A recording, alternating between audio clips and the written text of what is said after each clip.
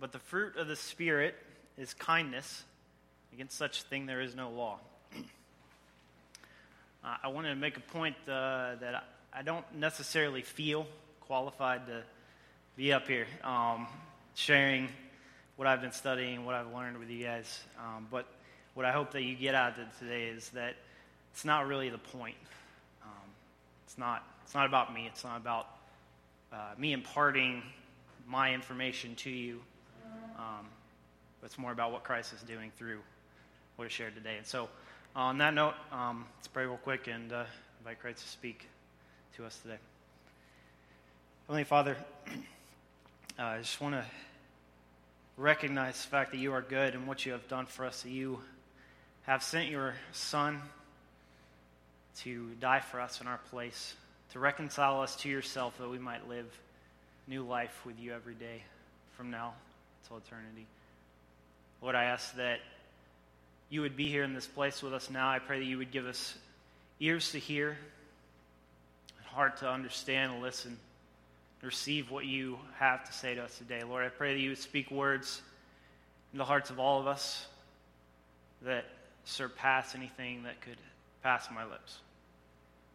I ask your Holy Spirit to fill me, fill us, and to enable us to live the life that you've called us to live today. Pray this in the name of Jesus. Amen. So this morning, what I would really like to do is just read Scripture to you. As I was studying and reading and just making connections in the Bible, it's just there's just something about this thing that it just gets me when I read it. And I would love to just read to you, because it's all here. Like anything that I could say, it's coming from this. It's here. And in part, that's what I'm going to do. I have a couple passages to share with you, but what I'd like to do is to draw some connections between these passages, to talk a little bit more about kindness, about Paul's message in the book of Galatians. So last week, Jake shared about the context of the book of Galatians, about church and the group of people in Galatia that he was writing to. And what I want to do is kind of draw upon that context and build on that. So to not repeat Jake, but to continue on that same idea.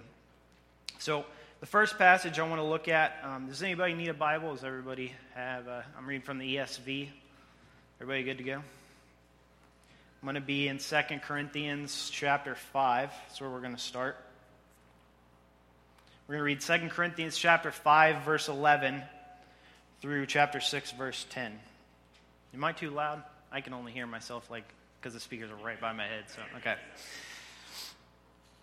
All right, so 2 Corinthians chapter 5, verse 11 through 6, verse 10 says this.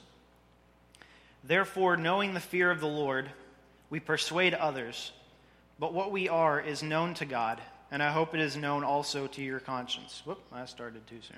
Now on, therefore, I'm going to stop real quick. Therefore, Paul is building upon previous statements, his previous argument. And in the spirit of context, what he's talking about previously is he's talking about life in the spirit versus life in the flesh. And so based on that, he's saying, therefore, from now on, we regard no one according to the flesh. Even though we once regarded Christ according to the flesh, we regard him thus no longer. Therefore, if anyone is in Christ, he is a new creation. The old has passed away. Behold, the new has come.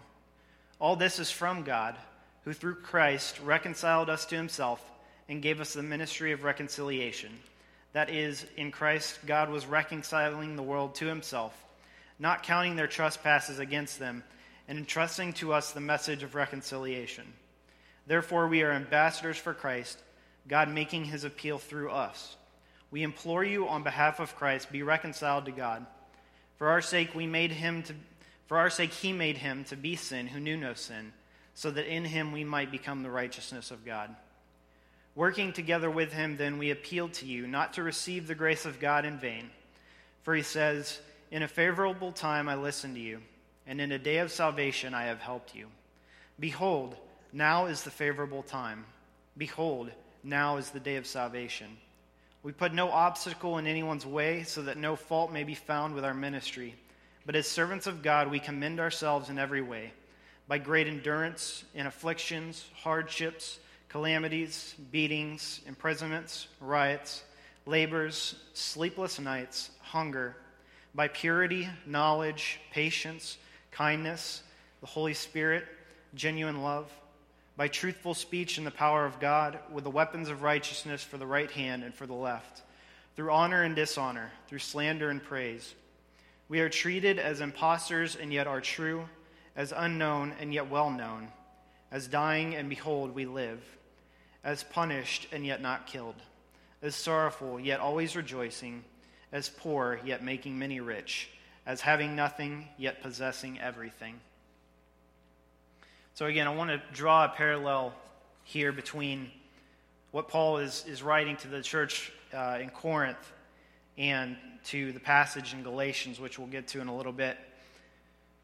So there's a lot of, you may have picked up on, there's a lot of therefores and thens in this passage. And as I mentioned, he's drawing upon his previous arguments, or his previous statements, but as well throughout this passage that we just read, he's building upon himself as he's speaking. And so what he's getting at here is that, and this is a pretty common verse, I think one of the most prolific verses from 2 Corinthians, but he says, therefore, if anyone is in Christ, he is a new creation. So what Paul is setting up here and talking about after the first part of this passage is he's saying that Christ he's the focal point, he's the turning point. He is what he has done for us and how he changes our life. That is the point from which all of these things that we display as believers, that's where all those things are based. That's where those things come from.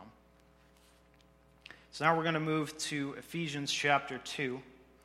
Ephesians chapter 2, verses 1 through 10. It says, and you were dead in the trespasses and sins in which you once walked, following the course of this world, following the prince of the power of the air, the spirit that is now at work in the sons of disobedience, among whom we all once lived in the passions of our flesh, carrying out the desires of the body and the mind, and were by nature children of wrath, like the rest of mankind. But God, being rich in mercy, because of the great love with which he loved us, even when we were dead in our trespasses, made us alive together with Christ. By grace you have been saved, and raised up with him and seated us with him in the heavenly places in Christ Jesus, so that in the coming ages he might show the immeasurable riches of his grace and kindness being the same kindness referenced in Galatians, in kindness towards us in Christ Jesus. For by grace you have been saved through faith, and this is not your own doing, it is the gift of God, not a result of works, so that no one may boast. For we are his workmanship, created in Christ Jesus for good works, which God prepared beforehand that we should walk in them. So Paul is again making this comparison between who we were before Christ and who we were after. And he talks about our previous life as though we were living in death, that we were essentially the walking dead before Christ entered our life and changed us. And the death here that he's talking about is a spiritual death. It's not a physical death, but it's a spiritual death. And in comparison, he's talking about the life that we now have in Christ because of what Christ has done in our lives. I also want to point out, so I mentioned kindness in terms of, that's the same word that Paul references in Galatians. But here in this context, we see that God, this is the kindness reference here, is God's kindness that he's showing to us in Christ Jesus. And that's really important. I want you to remember that as we're going to touch on that a little bit later. And again, another very prolific verse here, Ephesians 2:8. For it is by grace you have been saved through faith, and this not of yourselves, it's the gift of God, not by works, so that any man may boast. Again, Paul is driving home the fact that our salvation, what Christ has done for us, we receive that not based on anything that we have done, but based solely on what Christ has done and by placing our faith in him. We're going to move on to Colossians chapter 3, which is just a couple books later in the New Testament. Colossians chapter 3, verses 1 through 17. Sorry, I know this is a lot of scripture, but we're getting through it. If then you have been raised with Christ, seek the things that are above, where Christ is, seated at the right hand of God. Set your minds on things that are above, not on things that are on earth. For you have died, and your life is hidden with Christ in God. When Christ, who is your life, appears, then you also will appear with him in glory.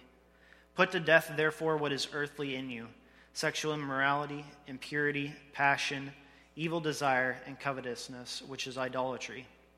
On account of these, the wrath of God is coming. In these you too once walked when you were living in them, but now you must put them all away: anger, wrath, malice, slander, and obscene talk from your mouth.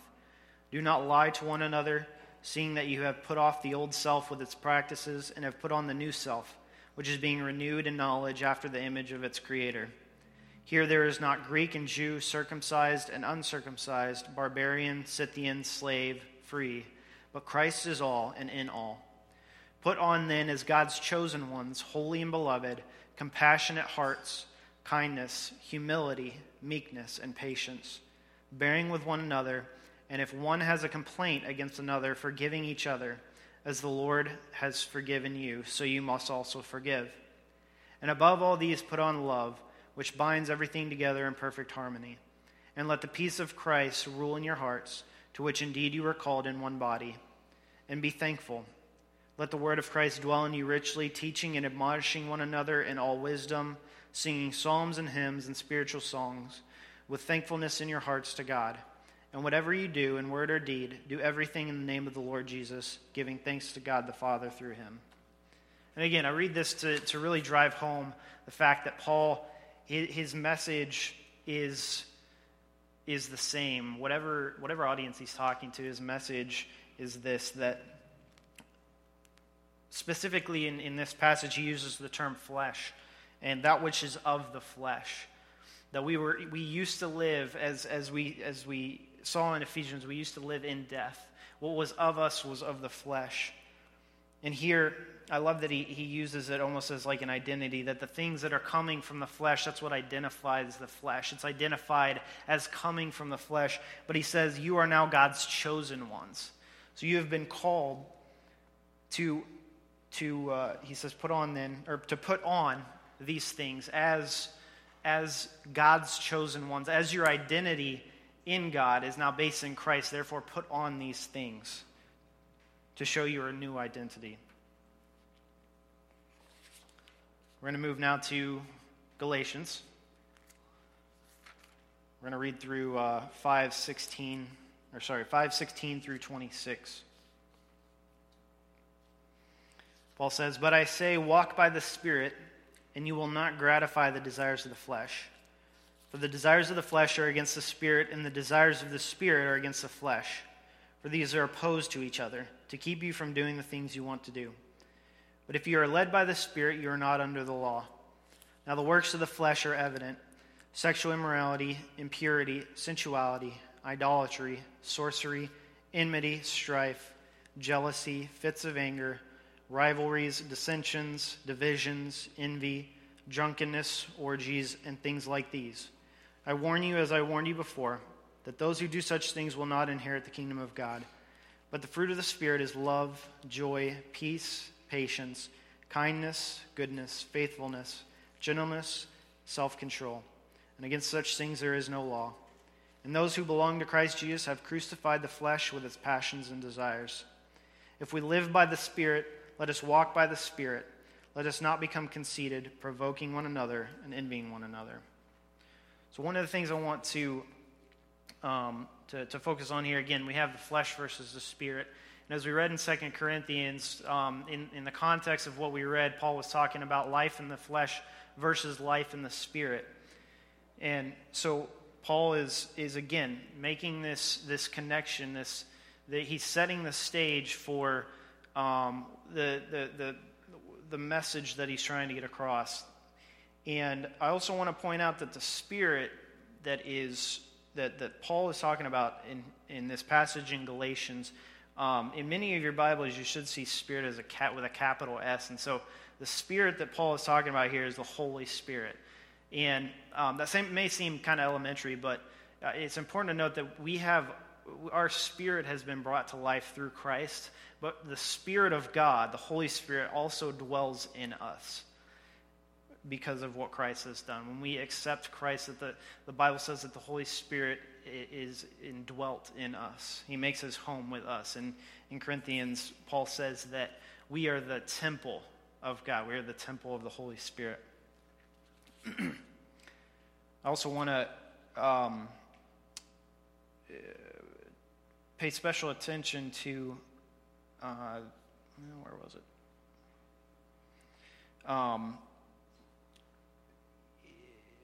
Taking this verse and kind of looking at some of those other verses that we paralleled with this, what Paul is talking about when he says to put on the things of Christ, or as our identity in God is now based on Christ, as he encourages us and admonishes us to live out these things, that this is the origin of those things is Christ. Those things are based in Christ. This is not a repayment for what Christ has done. We are not repaying God by being, loving, by having love, joy, peace, patience, kindness. That this is not a response and that God has given to us, therefore we give this back to him in repayment to try to measure back to him what he has given to us. So moving forward with this theme that Paul is getting at in his messages, I want to move back to the first chapter of Galatians. In verse 11, he says, "The gospel that was preached by me is not man's gospel, for I did not receive it from any man, nor was I taught it, but I received it through a revelation of Jesus Christ." And I love that he starts his book out with this, because this is key. This is it. He references the gospel like this is what it's all about. This is what Paul is talking about, and I want to move forward with this context as a context for what Paul is saying in the rest of Galatians. And so he's saying this gospel, this is not from man, this is not something that was put together or that was defined by man, but rather Christ revealed this to Paul. Many of you know the story of Paul, how Jesus revealed himself to Paul on the road to Damascus, and took his sight and sent him on to Damascus to be taught by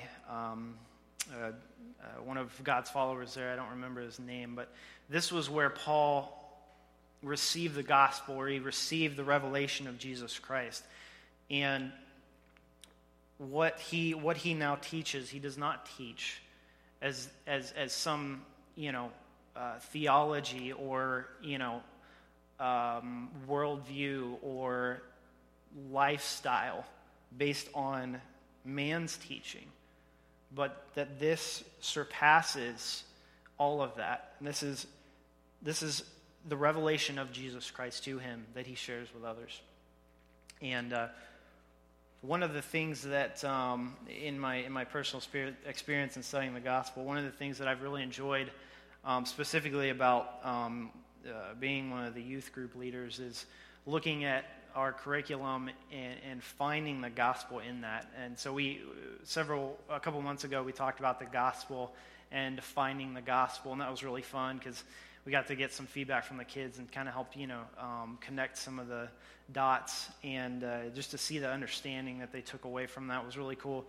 But also from that point, as we move forward and studied even some of the Old Testament scripture where, you're reading about Daniel and the writing on the wall, and you're like, okay, there's, maybe there's some applicability in here for my life today, but like, what does that really mean? How do I connect with somebody, that was, alive thousands of years ago? But when you begin to look at it from the perspective of, how does this tie into the gospel, it just brings so much more out of that scripture. And it just completely changes your perspective as you're reading through the Bible.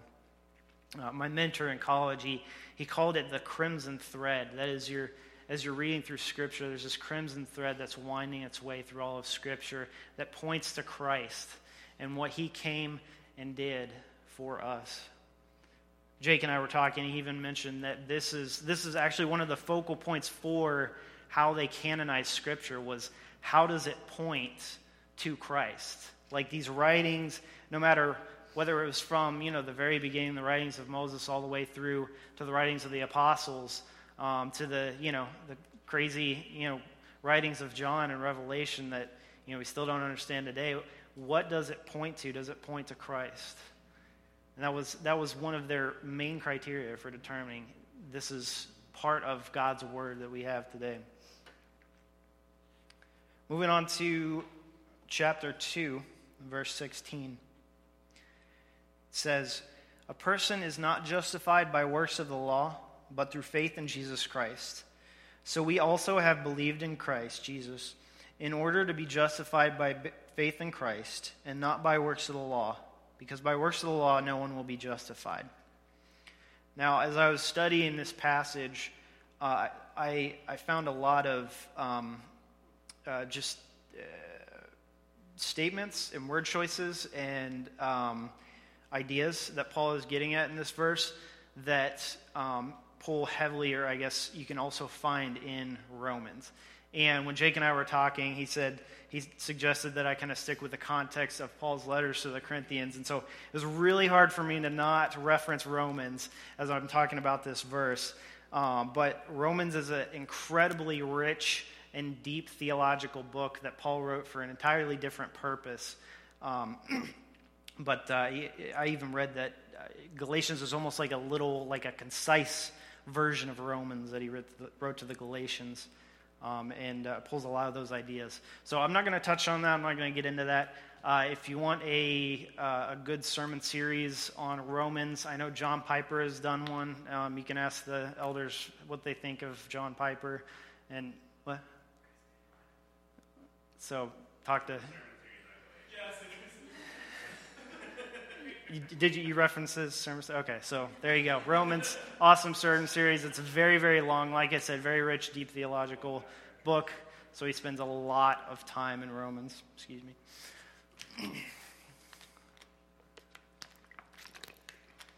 I don't talk a lot, so I'll wet my whistle. So in approaching this verse, staying away from the big theological ideas here, let's talk a little bit about what Paul's saying here. So he mentions the works of the law. What is the law that he's talking about? Here, what Paul is referring to is the Mosaic law. So this is the law that was handed down to Moses after they left Egypt, and they set all these things in place, this law in place for the Israelites. And so that's what's referred to as the Mosaic law. And so what Paul is saying here in referencing this law is that by trying to follow through with all of these commandments of God, by trying to meet all of the requirements of the law, that we are not justified before God because of that. And he says in the first part of the verse, he says, we know, and then says all these things. We know that a person is not justified. So he's approaching the Galatians with this argument that, we've already got this figured out, right? Like, we've already gone through this. We've already talked about this. We already have this understanding that we are not justified by works of the law. We're justified by faith in Jesus Christ. And another word I want to look at here is justified. What does it mean to be justified? Looking at the original Greek, a couple of the definitions that are pulled from this word in the original Greek are justified means to be acquitted, to be cleared of all charges, and to show that we are conformed to a proper standard. And I love that last part about conforming to a proper standard, because I had a story that I really wanted to tie in here, and this was a perfect spot for it. So this past week, I was doing some training at work. I was at one of our plants for 3 days, and I was training to be an internal auditor. And basically what an internal auditor does is they talk to people and they review and analyze their processes and ask questions about, how do you do this? How do you know to do that, etc. But as we were studying and learning about how to be a good auditor, one of the things that is key, one of the very key principles about being a good auditor is that this standard to which we audit the whole entire company. It's an international standard that we hold ourselves to as a company. This standard is what defines how we do what we do. And so as we're auditing, what we're doing is that we're looking for conformance to this standard. So when we ask a question, well, the answer that we're looking to receive back is that the person, whether it's their responsibility or their process or their procedure, whatever that thing may be, that it conforms to the standard to which we are holding everyone. And I thought it was really interesting, and we actually got to do an audit this week, and I found this to be very true from experience. But when you're auditing, you're looking for conformance. You're not looking for non-conformance. So you're not going out you're not headhunting when you do an audit, right? You're going out and you're actually looking for them to be doing what is right. Or you're looking for them to be following the standard as it's laid out. And it completely changes your perspective when you go and you do that and you look for conformance instead of non-conformance. But I wanted to share that story just to give you an idea of what it means to be conformed to a proper standard, to be justified. When we go out and audit, and we find non-conformance, we simply report that. It's not our job to say, this is now what you must do in order to conform to the standard. We simply report, you're not conforming to the standard. We don't prescribe anything. And in this verse, what Paul is prescribing, he's saying, you will not be justified by your works to try to conform yourself to this standard. Rather, by placing your faith in Christ, who is already perfectly conformed to this standard, only then will you be justified. Only then will you be acquitted, shown to be righteous. Moving on to chapter 2, verses 19 through 21. This is where I want us to land this morning. And there's a lot here, so I'm going to read the verses first. But it says, "For through the law I died to the law, so that I might live to God. I have been crucified with Christ, and it is no longer I who live, but Christ who lives in me. In the life I now live in the flesh, I live by faith in the Son of God, who loved me and gave himself for me. I do not nullify the grace of God, for if righteousness were through the law, then Christ died for no purpose." So you're probably wondering how kindness is supposed to play into this message, because I only mentioned it at the beginning. So I want you to key in on the very last part of that. It says that Christ died for no purpose. So this is a part of Paul's argument about why Christ needed to die. But the fact that Christ died for a purpose, and we know that purpose, right, to justify us, to reconcile us to God. But this purpose, this is where I want to tie in kindness. So the word in the Greek that Paul uses for kindness in chapter 5, verse 22, kindness is a noun that's derived from an adjective that's derived from a verb. And so the base word for kindness is a verb. And from that, we get the adjective, which is typically what I found to be is a typical definition for this adjective upon which kindness is derived to mean useful and profitable. Otherwise, it's the result of taking advantage of something, the result of something that you've used for a purpose. It's serviceable. And so it says Christ died for no purpose in relation to this argument. So Christ died for a purpose. It was God's kindness to us that Christ died for a purpose. It was his purpose that he gave Christ for us. His kindness comes through in that he did that for a purpose. He sent Christ to die for us for a purpose, and in that, his kindness is shown to us. I know I said that the same thing 3 times, but I really want to hammer this home for you.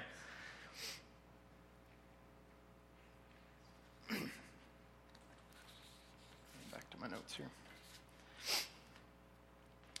So it's important to note that God showed his kindness to us because this is our model for kindness then. because of the kindness that God showed to us. In one of the other passages that we read, it said, God wanted to display the riches of his kindness in Christ Jesus. In one of the books of John, the later books of John that he wrote to the churches, he says, we love because God first loved us. This kindness that God showed to us for a purpose is now the model for the kindness that we can show to others. And what was the purpose of this kindness? The purpose of the kindness, of God's kindness to us, was to lead us to Christ. Again, dabbling in Romans just for a second, Paul says it was God's kindness that leads us to repentance. Now, can we show kindness without God first showing kindness to us? Can we love without God first showing love to us? You might be able to argue that. You know, people that are into the humanities and would argue that, you know, apart from religion, that we can do good. I'm not going to argue against them. I'm going to say, yeah, maybe that can be done. But and another thing I want to point out in Galatians 5 is the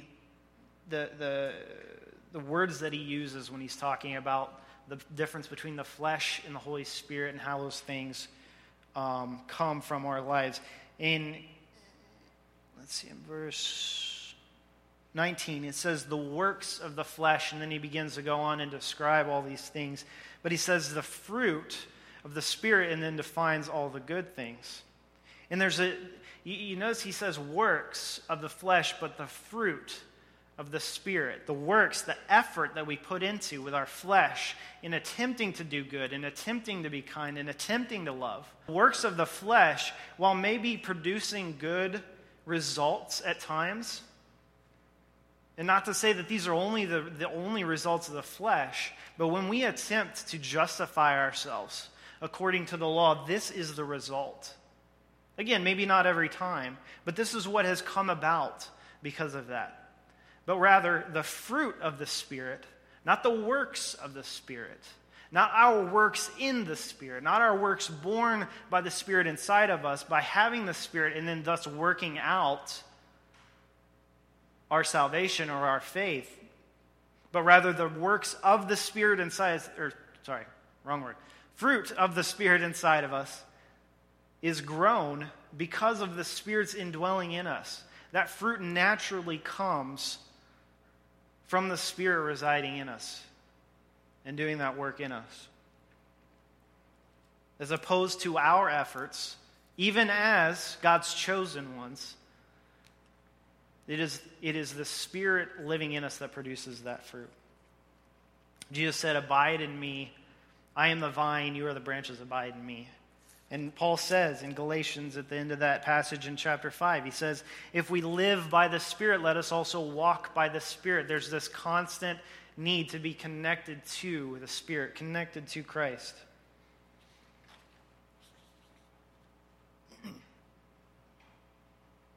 Looking back at verses 19 through 21, Paul says, I have died to the law. Death is a necessity for justification. That's why Christ died for a purpose. That's why he had to die. Death was the necessity, death to the law. So we also, he says, I have been crucified with Christ. We also are crucified. We die to the law. And it is no longer we who live, but it is the Spirit who lives in us. It is Christ who lives in us. It's not by a putting aside of the law. It's not by a fulfilling of the law. It's not by loopholes or saying that doesn't apply to me. It's through death to the law. That the law that God put forth was good and it had a purpose, but we must die to that.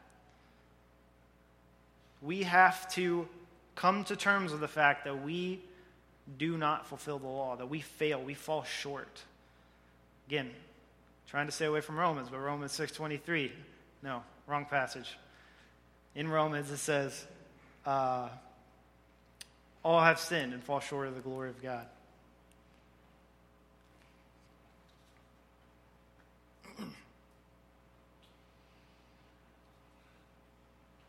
Lastly, what I want to touch on, we mentioned fruit in Galatians 5 as the word that Paul was using to define the result of the Spirit's working in our lives. And I think fruit is a really cool word choice there. Jake and I were talking about the potential cultural idea behind fruit in Galatia and in ancient Galatia, and I tried to do some research and couldn't find anything good on it, but still, one of my mentors in college, he once was talking about the fruit of the Spirit, and he gave us this picture of, say you're walking through an orchard, and there's apple trees or orange trees or lemon trees, whatever you have, and you're walking through, and you see the fruit beginning to grow on the tree, and it's connected to the branch, and the tree is giving life to that fruit. But as you're going through and you see the fruit, what is the fruit doing? It's not putting forth any effort. It's not trying to grow and expand, and not trying to draw those nutrients from the tree. It's not putting in fierce effort to try to grow. It's simply remaining attached to the branch, simply remaining attached to the tree. So it's just hanging there. It's just hanging out, just growing.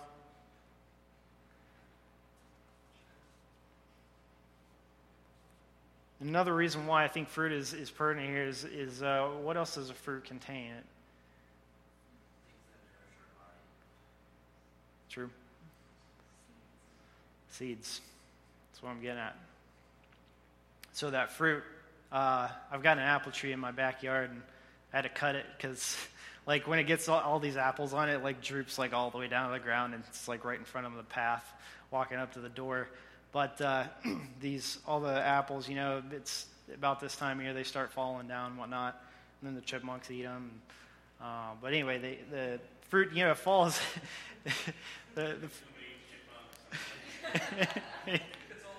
The circle of life. But the fruit falls to the ground, and what happens is the seed becomes, it goes into the ground. It's how plants reproduce. It becomes a new plant. It grows and produces more fruit.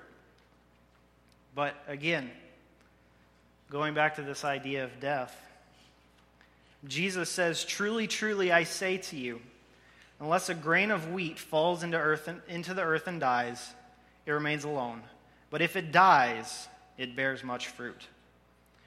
And this is what I want you to take away today, that we must die daily to the law, that we must remind ourselves daily that we are not justified by our works and our efforts, but the fruit that comes from remaining in Christ, that comes from us dying to ourselves daily, to embrace death to the law, that we are not good enough, that in that death, and Paul says, in people arguing over, I follow this guy or I follow this guy, he says, we can water and we can fertilize, but it's God who causes the growth. Until we allow ourselves to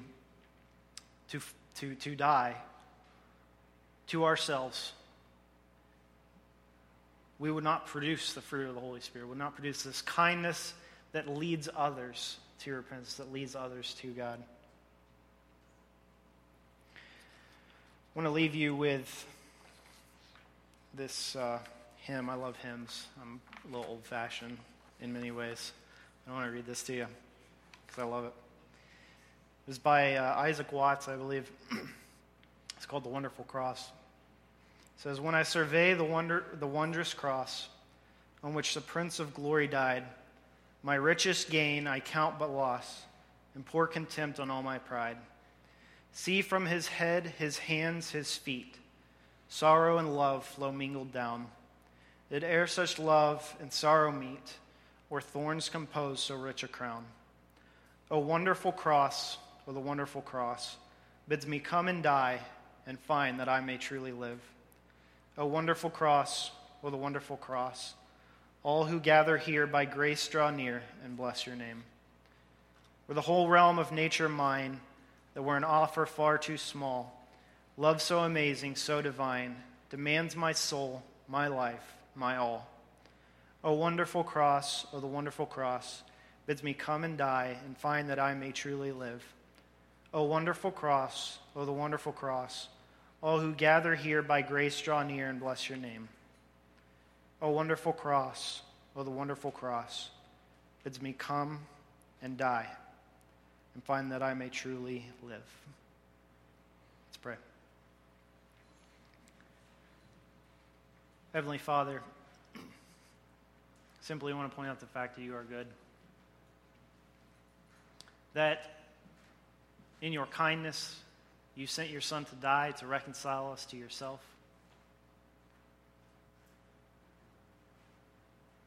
And that as we come and